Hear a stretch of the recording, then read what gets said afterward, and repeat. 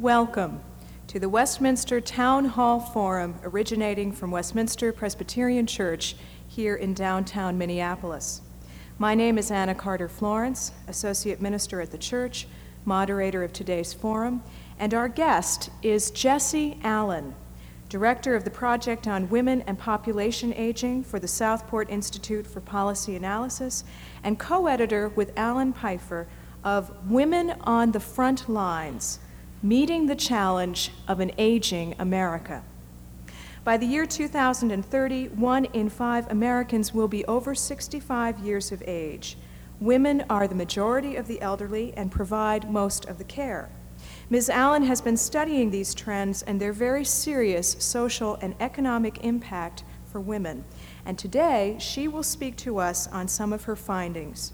The title she has chosen is the same as that of her important book, Women on the Front Lines, Meeting the Challenge of an Aging America.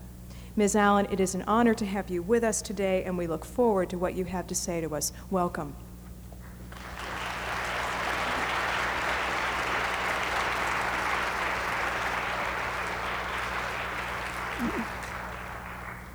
Thank you. And I'm certainly honored to be here in this beautiful sanctuary. I said before to the people who were meeting me that I was going to have a hard time tearing my eyes off that beautiful window in front of me, but I'm looking at my speech, but anyway, we'll get down to it. I have a friend who says that the only thing they tell you when you're a child about what it's like to get older that turns out to be true is that the older you get, the faster time goes. Everything else is baloney, she says. So it takes a while to realize that this magical acceleration of time is actually a fact of aging. Now, from my perspective, I can certainly confirm that the older I get, the more I never seem to have enough time to do anything. And it does seem like it's getting worse every year. For the last 7 years, I've been spending a good deal of my time studying the information and attitudes that we have about a different kind of aging, population aging. I've been directing a social policy project about the changes taking place in the U.S. now that our society includes a larger number of elderly people and proportionately fewer young ones. This is because of lowered birth rates and increased life expectancies, as I'm sure most of you know. Now, in the process of this study, I've discovered, as my friend did, that an awful lot of the received wisdom really doesn't capture the realities of this dramatic change.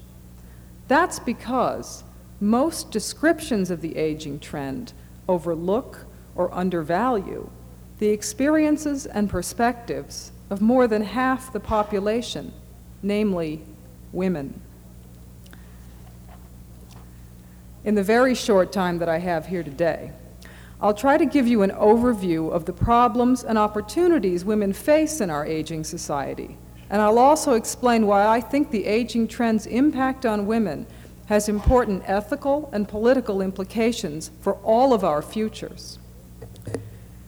As you heard, the title of my presentation today is Women on the Front Lines, Meeting the Challenge of an Aging America. So let me start by defining my terms. The front lines of what?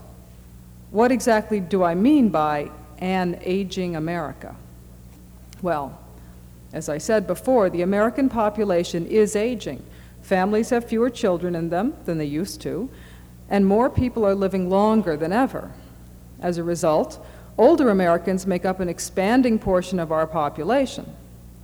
Now, this long-term trend has recently accelerated and is about to explode because of the aging of the very large baby boom generation. Let me give you just a few facts to outline how dramatic this change is. According to the U.S. Bureau of the Census, at the turn of the last century in 1900, about 3 million people in the U.S. were age 65 and over. That's the age that we usually mean when we say the elderly. Now, as we cross into the next century, the elderly will number 35 million. Back in 1900, just 1 in 25 Americans was elderly. Today, the proportion is 1 in 8. Starting in about 2010, when this big baby boom generation, the 75 million or so people that were born between the Second World War and the mid-60s, when they reach old age, by 2030, as you heard, 1 in 5 Americans will be elderly. So we will have gone from 1 in 25 in 1900 to 1 in 5 in 2030. I'd say that's a major social change. But within this growing elderly population, there's another trend that may be even more significant. The number of Americans aged 85 and older has quintupled just since 1950 and will double again by 2010. This very elderly group now numbers 3 million, but by the middle of the next century, it's conservatively projected to reach 18 million. Now, this change is especially important because disability rates in this very elderly group are very high. Nearly 1 in 4 of these very elderly Americans are institutionalized, and many, many more are being cared for by relatives at home. Practically every day, there's something in the papers that relates to some aspect of the aging trend, a story about rising Medicaid costs and a state's struggle to cope, or worries about the solvency of the Social Security fund once the baby boom starts retiring. What you're less likely to see discussed, although it forms the subtext of most of these stories, is the aging trend's dramatic and, in fact, disproportionate impact on women.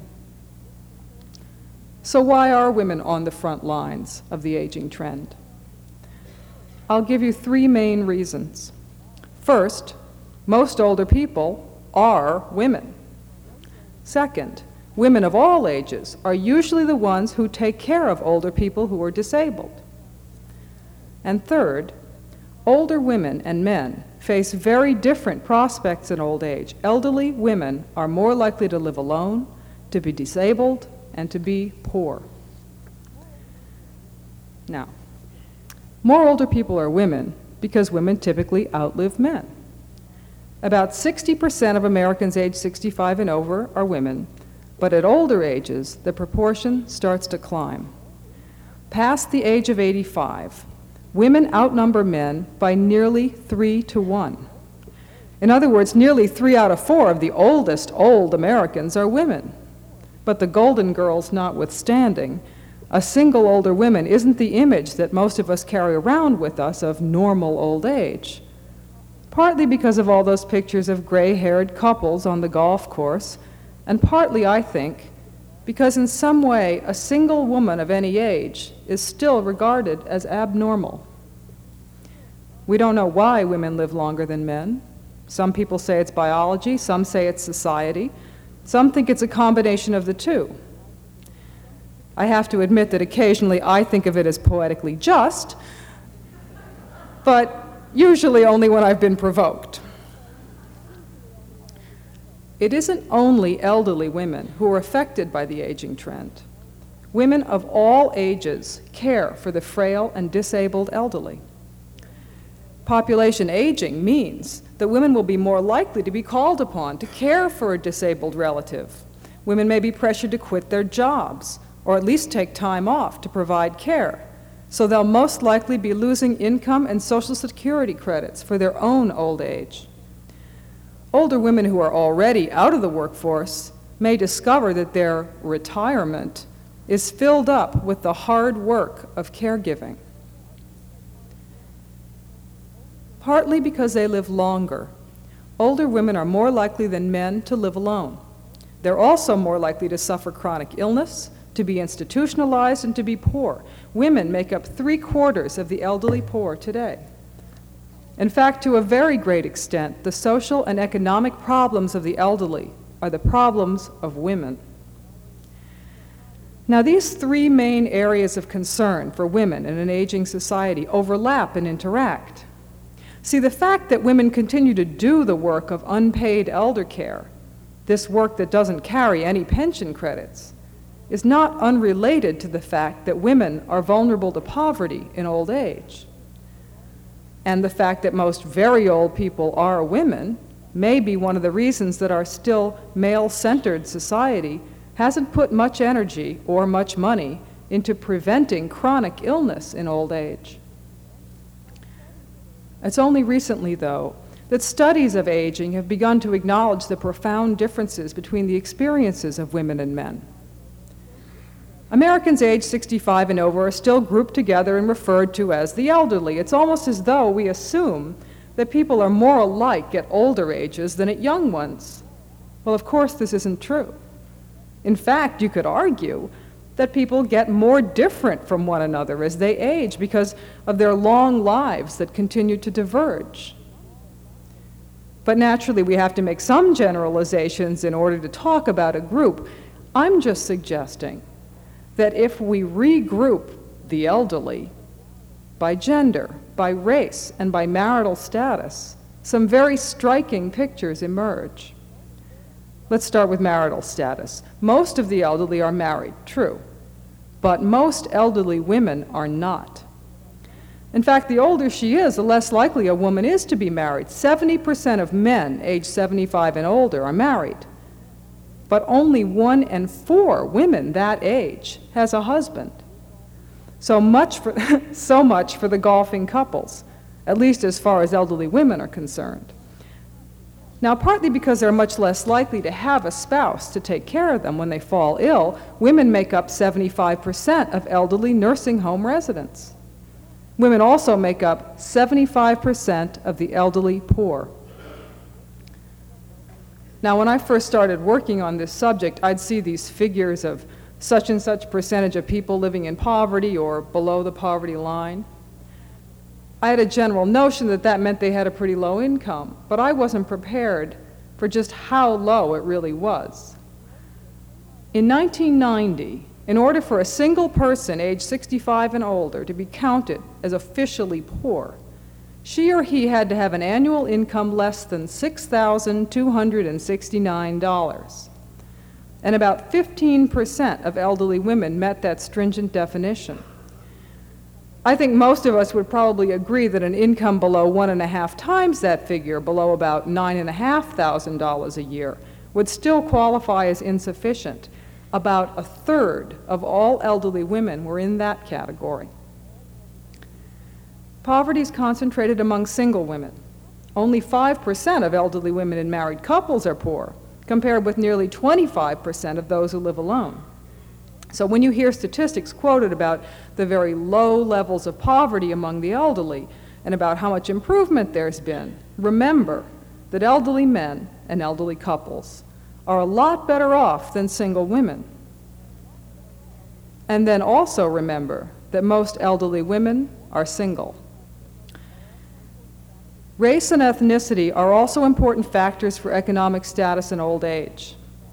38% of elderly black women are poor. 25% of elderly Latinas live in poverty. And in contrast, only 6% of elderly white men are poor. The different factors can add up to create even more extreme differences. Race, gender, and living status all contribute to the fact that an appalling 60% of elderly black women who live alone are poor. Women's poverty in old age is a complex function of their lifelong work roles in employment, paid employment, and as family caregivers. Discrimination in the labor market and in pension policies, women's tendency to work in traditionally lower paid so-called female occupations, and women's unpaid caring work all contribute to the likelihood that women's later years will be far less comfortable than older men's. And even though most younger and middle-aged women today are in the paid labor force, future generations of older women may still face economic insecurity. Contrary to the popular images that we often see of young female executives, most women today, young and old, work in low-paid sales, service, and clerical occupations. There are some hopeful signs. The wage gap between women and men has narrowed recently, and more women today have some pension credits from their own work records. Younger women also have more formal education than their elders as a rule, and higher education levels do translate into higher wages. They don't, however, equalize men and women's earnings. A woman with a college degree still earns only slightly more than the average man with a high school diploma. Overall, women's weekly earnings still only average 3/4 of what men earn. So, although a lot has changed in women's work roles, these aren't changes that will necessarily guarantee that tomorrow's older women are going to be better off. One thing that has changed hardly at all is women's responsibility for family care. This is an amazing social phenomenon to me. Think about it. 40 years ago, most family care was provided by women, and most women worked only at home. Today, most of this caring work is still being done by women, but now women also make up nearly half of the paid labor force. It's incredible to me that there hasn't been a single major change in public policy or workplace norms and structures to accommodate this enormous social and economic shift. Actually, I think the most remarkable thing is how little attention is paid to this basic fact of women's working life. For me, a subject like sexual harassment, though it's obviously important, pales beside this. It's like you started to fix up your kitchen and you concentrated on smoothing out the bumps in the linoleum without realizing that underneath the floor, the foundation was shifting and maybe sinking. The foundation of much of the inequity women still experience at work is their continued assumption of most unpaid family care. It seems clear to me that as long as women are doing 2 jobs, one paid and one not, while most men do just one for pay, men will have an advantage in the world of paid work that's bound to translate into increased power and earnings in that arena. And as long as women earn less than men, they are more likely to be the ones who leave paid work to provide unpaid care, so they reinforce each other. Also, remember that doing this work doesn't entitle you to any retirement or disability benefits. So time out of the workforce for family care is likely to lower your retirement income. The growing numbers of disabled elderly Americans could compound and extend women's caregiving burden. In the coming decades, this added caring work could slow women's progress toward a labor force position equal to men's and toward full social and economic equality. But there's also a positive potential here, I think, because this new demand for a different kind of care is putting more pressure on an unfair and inefficient system that's already strained with women having to take care of children while working at jobs that don't accommodate that care. So something has to give. And if it gives in the right direction, we could wind up with a better caregiving system all around, one that responds to the needs of caregivers and compensates them fairly. The fact is that our democratic society promises equal opportunity with regard to sex, but the high standard of living in this society disproportionately benefits men, and it is subsidized by the unpaid caring work of women. The growing demand for a new kind of unpaid care at a time when most women also work for pay calls all of this into question. It's by no means certain, though, that the society's responses to the aging trend will benefit women. For one thing, many of the caregivers of the elderly are elderly themselves, so they're already out of the workforce and out of the public eye. Others may be nearing retirement, so it may not be noticed if elder care forces them out of their jobs prematurely. The danger of this work remaining invisible is great, especially when you consider how hard it's been to call attention to the needs of childcare. The aging trend can only help us reform dependent care if we bring the elder care situation into sharp focus. So in the remaining time I have, I'll try to give you a picture of the expanding elder care demand and a more personal view of a particular caregiving situation. The fact that more of us are living longer at the same time that we have fewer children means that elder care is moving from the margins to the center of family care. In 1950, 1 out of 3 50-year-old women had a living mother. Today, it is 2 in 3. In the future, more and more middle-aged people will have surviving parents, aunts, and uncles who may need care. Depending on developments in healthcare delivery and medical technology, we may begin to see people staying healthy longer, or we may see more people's final years taken up with chronic illness and disability.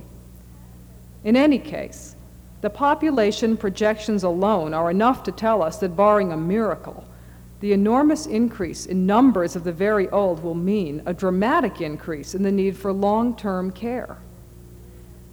1 out of 4 very elderly people is currently institutionalized, but studies show that the vast majority of care for the disabled elderly is still provided at home by unpaid women, sometimes supplemented by paid home care services.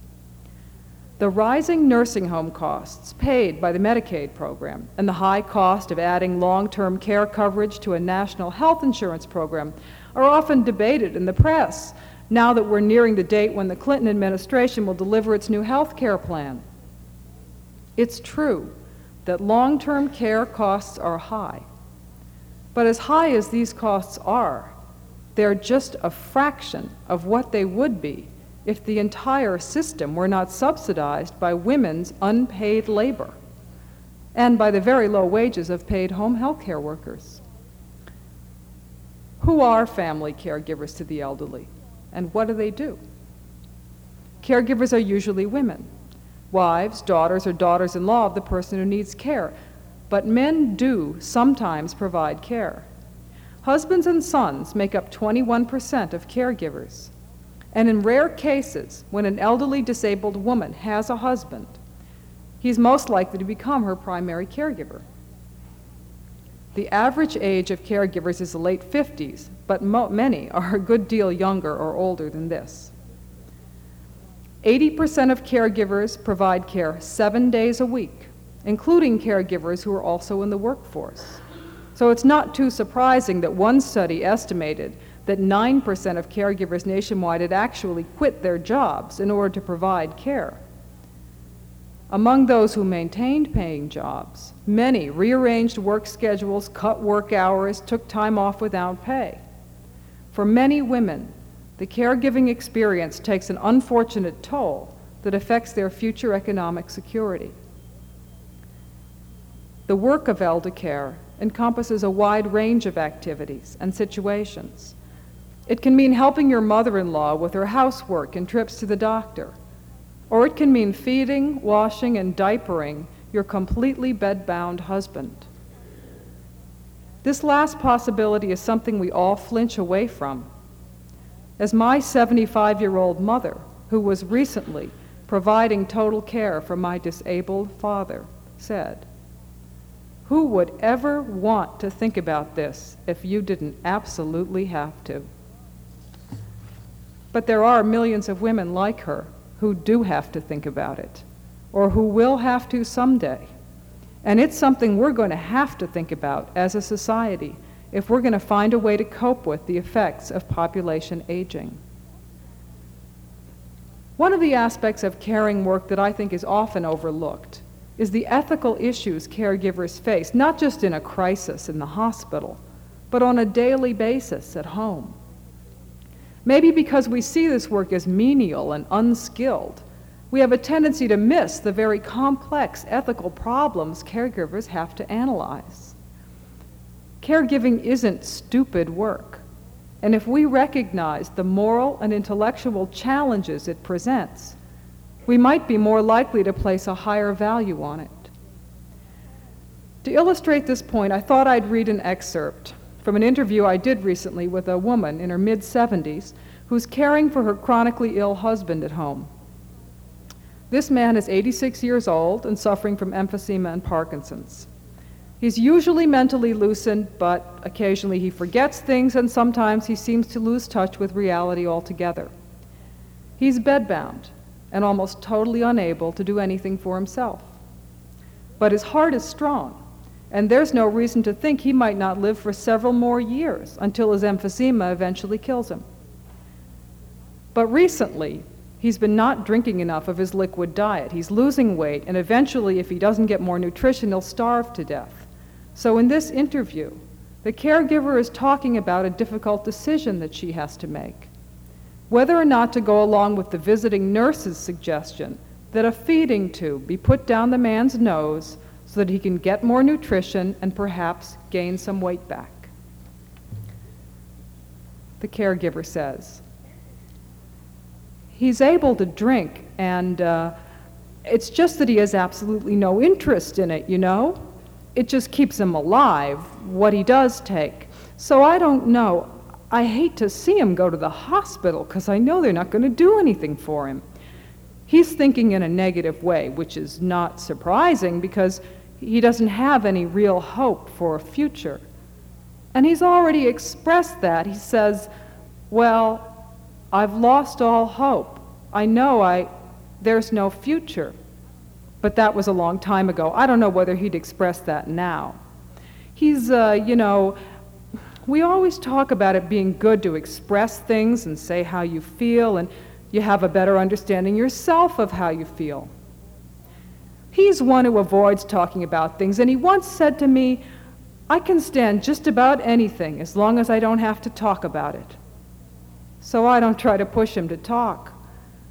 On the other hand, that could just be another way of, well, not facing it at all. Here the interviewer says, also it leaves you completely alone with the decision. The caregiver goes on. Exactly, yeah, But when I thought there was a possibility of something like a stomach tube and I mentioned it to him, would you accept it?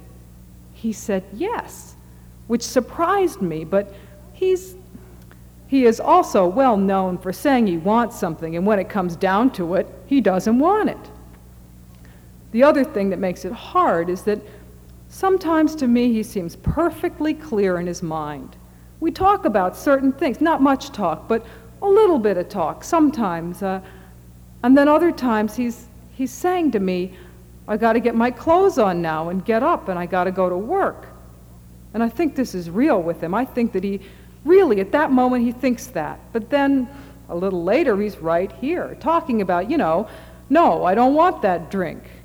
The other day when he kept refusing to eat anything, I said to him, what you're doing is you're starving yourself by default.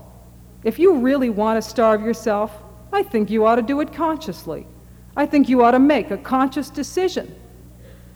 That hit home.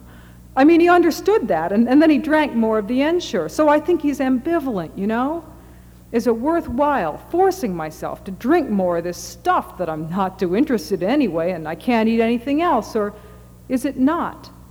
And I think that's where he is.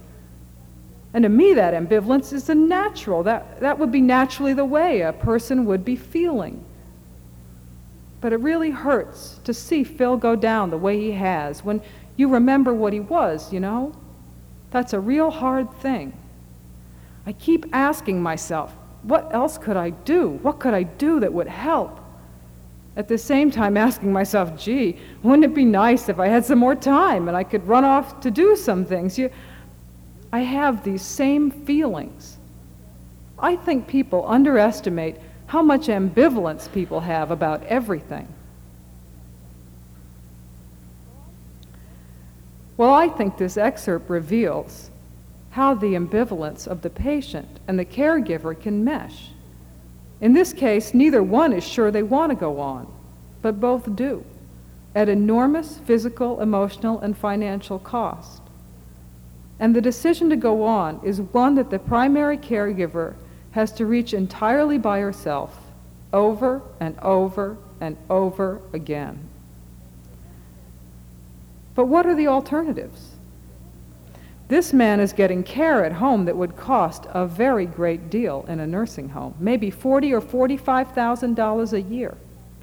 He can avoid institutionalization because of his wife's heroic effort, but also because this couple has some savings that they're able to use to pay for additional home care assistance.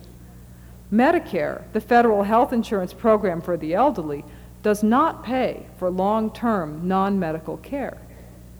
In this case, it does pay for a visiting nurse who comes about once a week to supervise, and a nurse's aide who comes daily for about half an hour to bathe and turn the patient who's too heavy for his wife to move.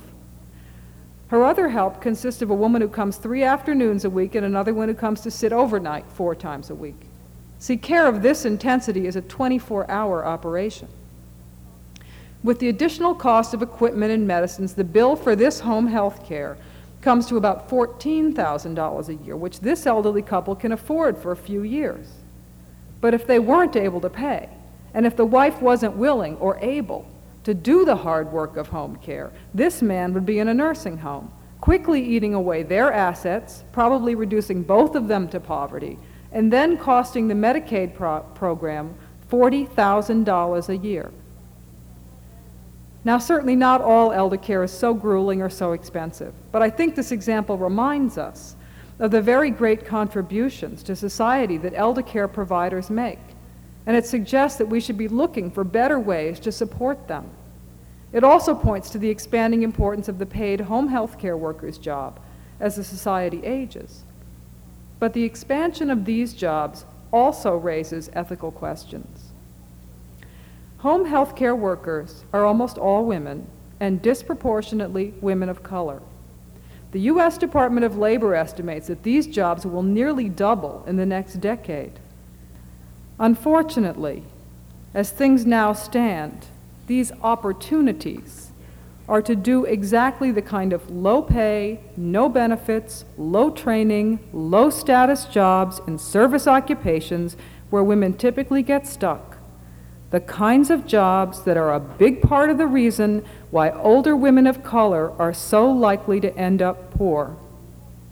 The women who help care for the man in the example I gave get paid $5 an hour, and they have no health insurance for themselves or for their families. So if we're going to expand paid home health care to meet the demand for elder care, and most experts agree that we must, we have to find a way to raise the compensation and status of these jobs. Otherwise, we'll wind up exploiting one group of women in order to provide better opportunities for another. And since women of color will make up a greater percentage of future elderly women, good job opportunities for them now are essential unless we want to see older women's poverty rates increase in the next century. In the caregiving situation I described, the primary caregiver is in her 70s and retired, but as I've said, caregivers' ages vary. Elder care usually takes place after child care, but there are certainly some women who take care of disabled older relatives and their children at the same time. This group has been aptly named the sandwich generation. But for most women, these different care demands occur in sequence so that the overall effect of population aging is to lengthen the period in a woman's life during which she can expect to be called upon to provide family care. This reverses an important long-term social trend. See, for over a century, the average portion of a woman's life devoted to family care has been shrinking because women have been having fewer children and living longer and longer lives. So until recently, the percentage of women's adult lives focused on caregiving had been getting smaller, and this shrinkage had been associated with women's increased labor force participation and growing economic autonomy. But now, with the growing demand for elder care, at least the potential period for family care seems to be increasing again. So in the year 2000, as in the year 1900, there will be no significant life stages for women that are reliably free of family caregiving demands. 100 years ago, that situation contributed to women's exclusion from the paid workforce. Today, when our standard of living depends on both women's paid and unpaid care, it underlines the need to find ways to better integrate paid work and family care, to support caregivers, to improve working conditions and wages for paid caregivers, and finally, to redistribute caring work more equally between the sexes. I've laid out a pretty grim picture here of the devastating consequences of population aging for women and for our society at large. We're facing much greater numbers of older women who are likely to be poor or near poor, and an expanding group of very elderly disabled people who need care that we aren't set up to provide in an equitable or efficient manner. Both of these situations threaten to set back the social and political gains women have made in the last century. I want to leave you with some ideas about how to avoid these hardships and inequities, and how we might use the necessary changes brought on by the aging trend to make good on our society's promise of gender equity. First, we have to realize that the aging trend itself isn't inherently good or bad. Generalized pessimism about the declining vitality of a once youthful nation only obscures the real problems and the potential for positive change. After all, were things necessarily better for women or for men in times of high fertility and shorter life expectancies? The quality of an aging society depends on our response to it. So here are some ways to address the problems that I've highlighted. We should redesign Social Security and pension policies to more accurately reflect and fairly credit the work lives of women. Possible strategies include assigning pension credit for family care, calculating benefits on fewer years of paid work so that women who took time out for caregiving aren't penalized, and devising ways for spouses to pool retirement credits. We should also make sure that Social Security and pension credits are being earned by the growing numbers of part-time and temporary workers and by all those home health care workers we need. We should rigorously enforce anti-discrimination laws so that women have better training and job opportunities. And we also need to explore policies to promote equal pay for jobs of comparable worth. As long as women in the workforce remain segregated in low-paying so-called female occupations, the wage-based Social Security system can't provide economic security for women in old age. Comparable worth strategies, which would equalize men and women's earnings, also would tend to reduce the economic disincentive for men to participate equally in family care. We also have to create a comprehensive national caregiving policy that includes care for the disabled, elderly, as well as child care. And this might be approached through the health care system. In fact, one of Hillary Rodham Clinton's health policy groups is studying long-term care. It could also happen through other human service and human resource initiatives. It's a policy that has to include some ways to make it possible for women and men to combine family care and paid work. And the Family and Medical Leave Law, signed by President Clinton in January, is a step in the right direction. We need many more policies of this kind. Ensuring that growing numbers of disabled elderly people receive care without further burdening women is going to cost something. But consider the social cost of not doing this.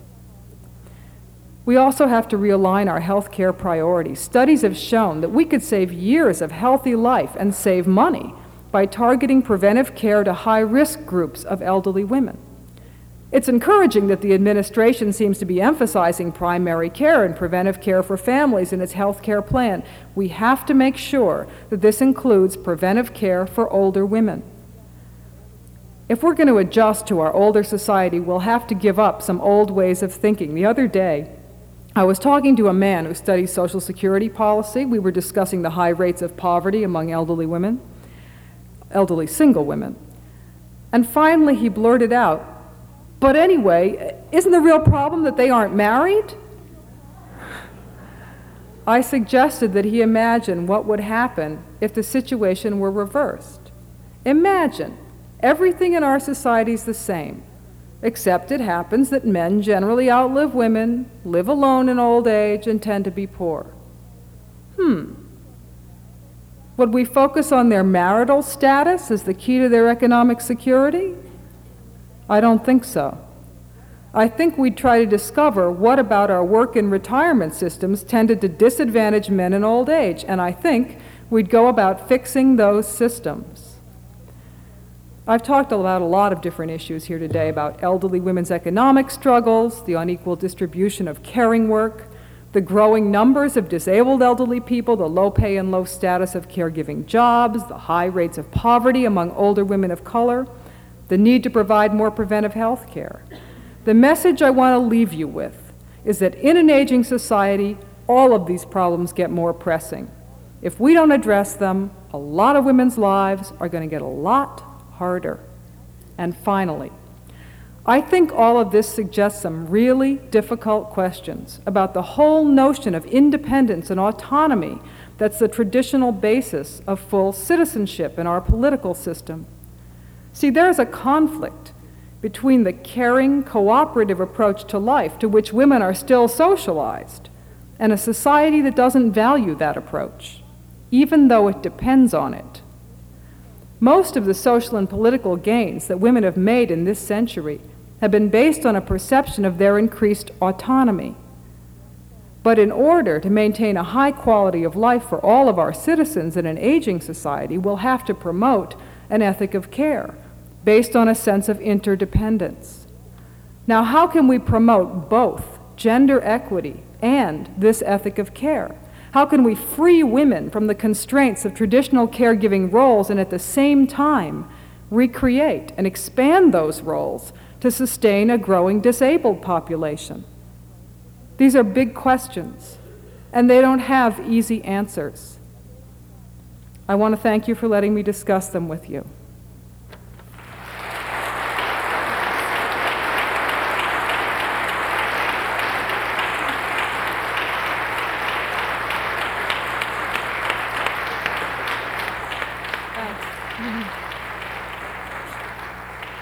You have been listening to the Westminster Town Hall Forum originating from Westminster Presbyterian Church, Minneapolis, Minnesota.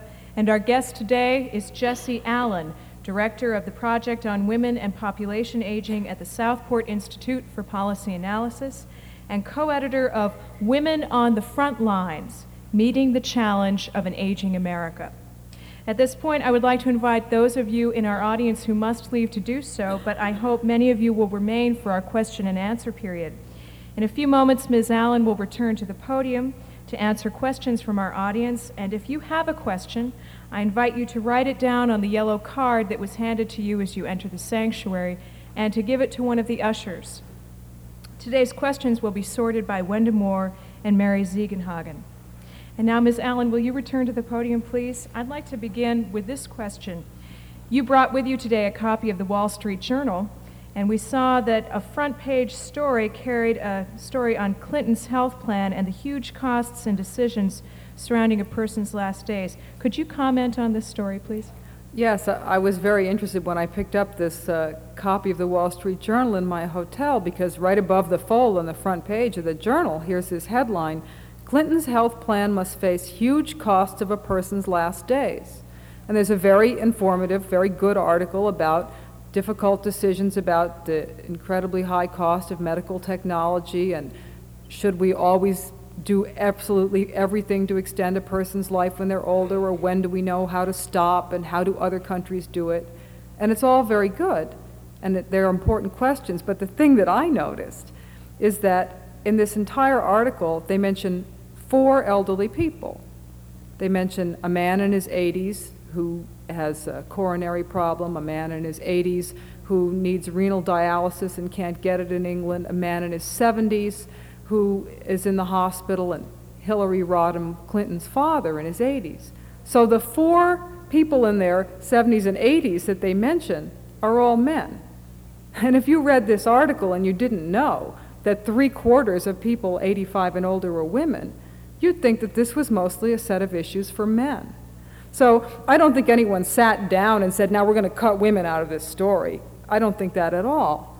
But I just want to point out that this is how it happens. Here's a front-page Journal article, 1993, and it still gives you the impression that these are not only not women's issues, but mostly men's issues. So I just wanted to point that out.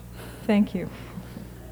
Question from our audience. Are other countries facing similar situations, social situations? How do they cope with it? Yes, a lot of other countries are. Well, first of all, every country is expected to eventually be facing this situation, and that's really fascinating. In fact, I just read an article in Scientific American, I think, that a lot of demographers now think that the issue of population aging worldwide has surpassed the issue of the so-called population explosion or overpopulation as the most critical demographic issue in the whole world.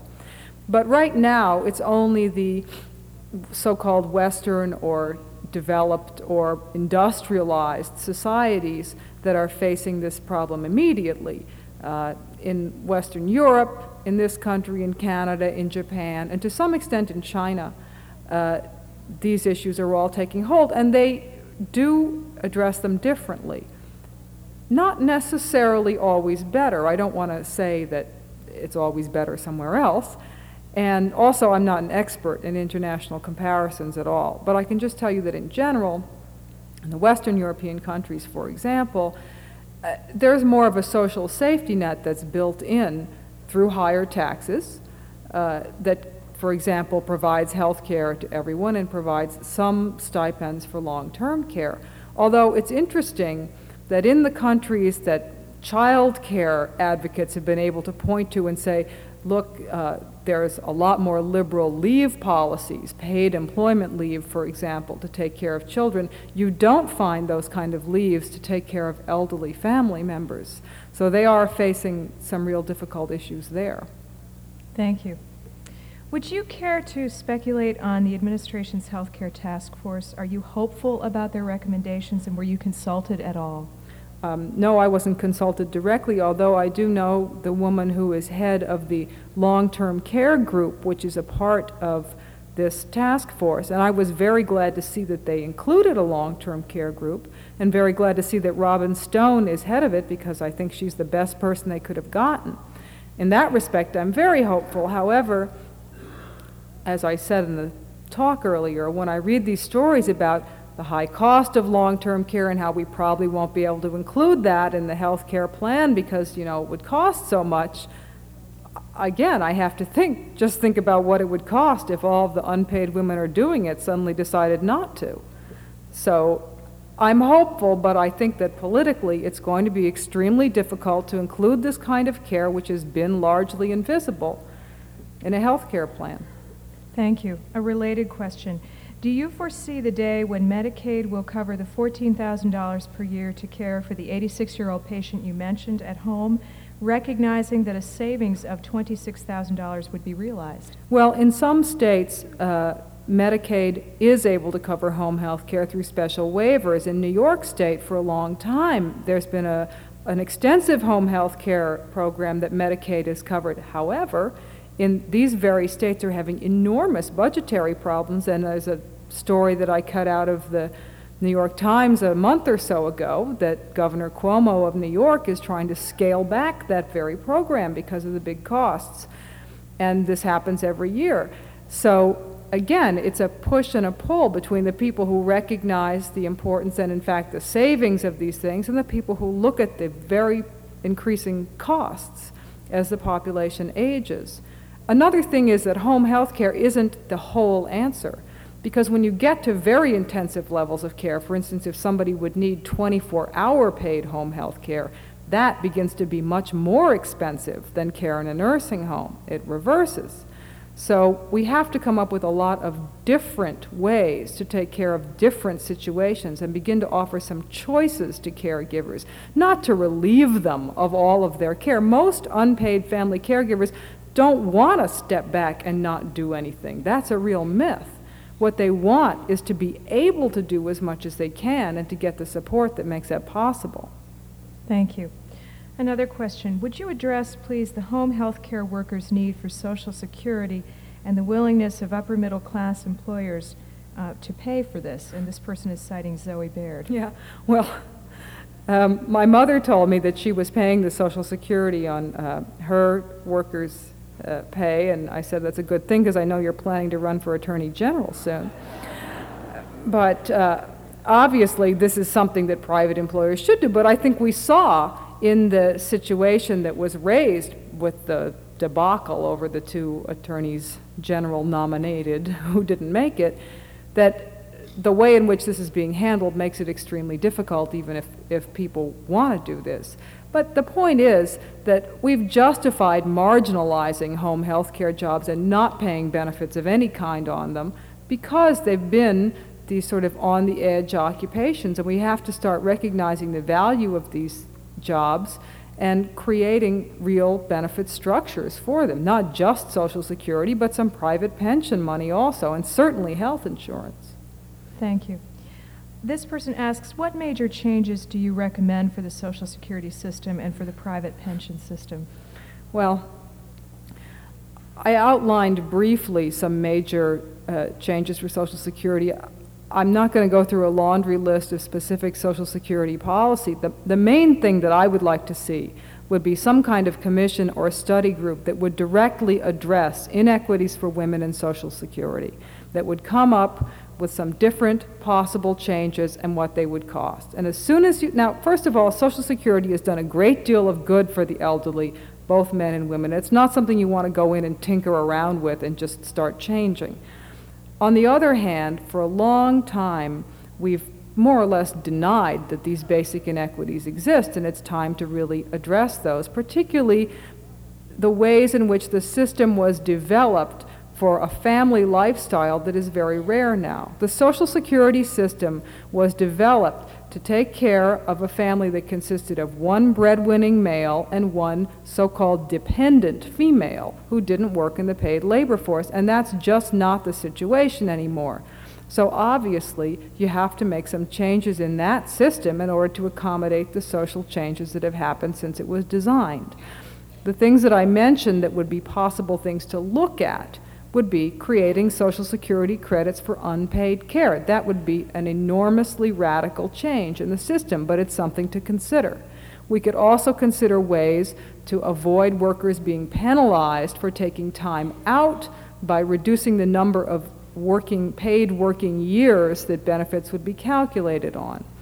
Another possibility is so-called earning sharings plans. That's what I mentioned when I said ways for spouses to pool their benefits and then have them distributed equally upon retirement. All of these things should be looked at. Thank you. A number of questions about stereotypes, and here is one. How do we change attitudes that say women do all the family stuff or should do it all?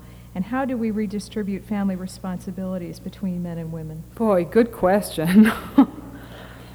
I guess if I had the answer to that, I don't know. I'd be floating off this podium right now. I think the first thing we have to do is look at the problem directly and acknowledge that it is a real inequity and that it is still going on, that it's not okay the way it is. And it's amazing to me how much of the popular media and images don't acknowledge that. And it's a very complicated thing. You know, a lot of studies, for example, of the causes of the wage gap between women and men in the labor force talk about women's choice to focus on family care instead of paid work, or women's choice not to invest more in paid work or education for paid work or training, and therefore it's a rational economic result that they earn less. On the other hand, there are all these studies that say, no, the unpaid caregiving work doesn't have anything to do with the wage gap.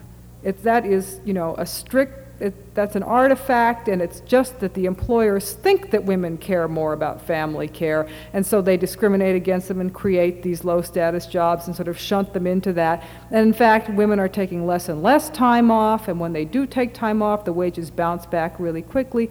There's sort of this ideological struggle going on that ignores, to me, the sort of common sense reality of the enormous impact that this situation still has. So I don't have the answer to that one, but I think a start would be to start really talking about it and looking at it and admitting that it's a real big problem. Thank you. Can you speak of any differences in the trends that you've cited between urban and rural America, and how does the aging of our society impact women in these areas? Boy, there are big differences, and I have to admit to you that I don't really know what they are. This is one area that I'm not very good with. I do know that in some rural communities there are very high proportions of elderly people because the trend has been for younger people to move away from family farms, for example, to go work in the cities, so that many of our rural communities have extremely high proportions of elderly people that they're coping with, and at the same time those people are very isolated because they live a long distance from each other. So I know that that's a real problem. However, certainly the elderly in urban settings have a lot of difficulty as well. Thank you. someone asks, a very great proportion of elderly women have talents and skills to contribute to the productivity and needs of society. Do you think they will ever be given the opportunity to perform continuing paid work? Recognition of value seems to depend largely on whether work is paid for or free. Well, I think that one possible hopeful sign is that because we're going to have more and more older women, we're going to need them more and more to be productive. A lot of people are waking up to the fact that we're writing off a large portion of a potentially productive population, and we can't afford to do that anymore. In this book that I edited, there's a wonderful chapter by a woman named Ruth Jacobs that addresses the ways to change social roles for older women and talks about the resistance to those changes and the stereotypes that prohibit it, about older women's incompetence and rigidity and things like that, all of which are not true. But I think that the possible impetus for changing it may come from the fact that, especially in the next 2 or 3 decades, when we begin to see so many more older women, that people will begin to realize that not just out of altruism, but because we need the productive efforts of those women, they'll be given more opportunity. Thank you. We have time for one more question. What advice would you give women in their 20s and 30s and 40s and 50s and 60s, 70s, up as they look ahead to in 5 minutes or less? What kinds of issues should women and men be considering during these stages of life? Oh, women and men in all those stages. Okay. Let's take the women. The main thing I would say is that it appalls me that I still think that even girls today are still being given the message that in some way somebody else is going to take care of them. Even though there are all these images about, you know, you're going to go out and work for yourself, and somehow the message still gets across. It isn't really as important what you do in the workforce. It isn't really as important what your career is. It isn't really as important that you study calculus or biology. Because somewhere along the line, you're going to kind of just have this man taking care of you forever. And it isn't the case, and it has not been the case. Women are going to spend a large portion of their life alone, whether they want to or not. And young women have to recognize that and begin to plan for a very long life, some of which they will be by themselves for. Thank you. Before we close, do you want to give people a chance to know how they can get your book? Yes, I do. 1 second, I have to grab the thing.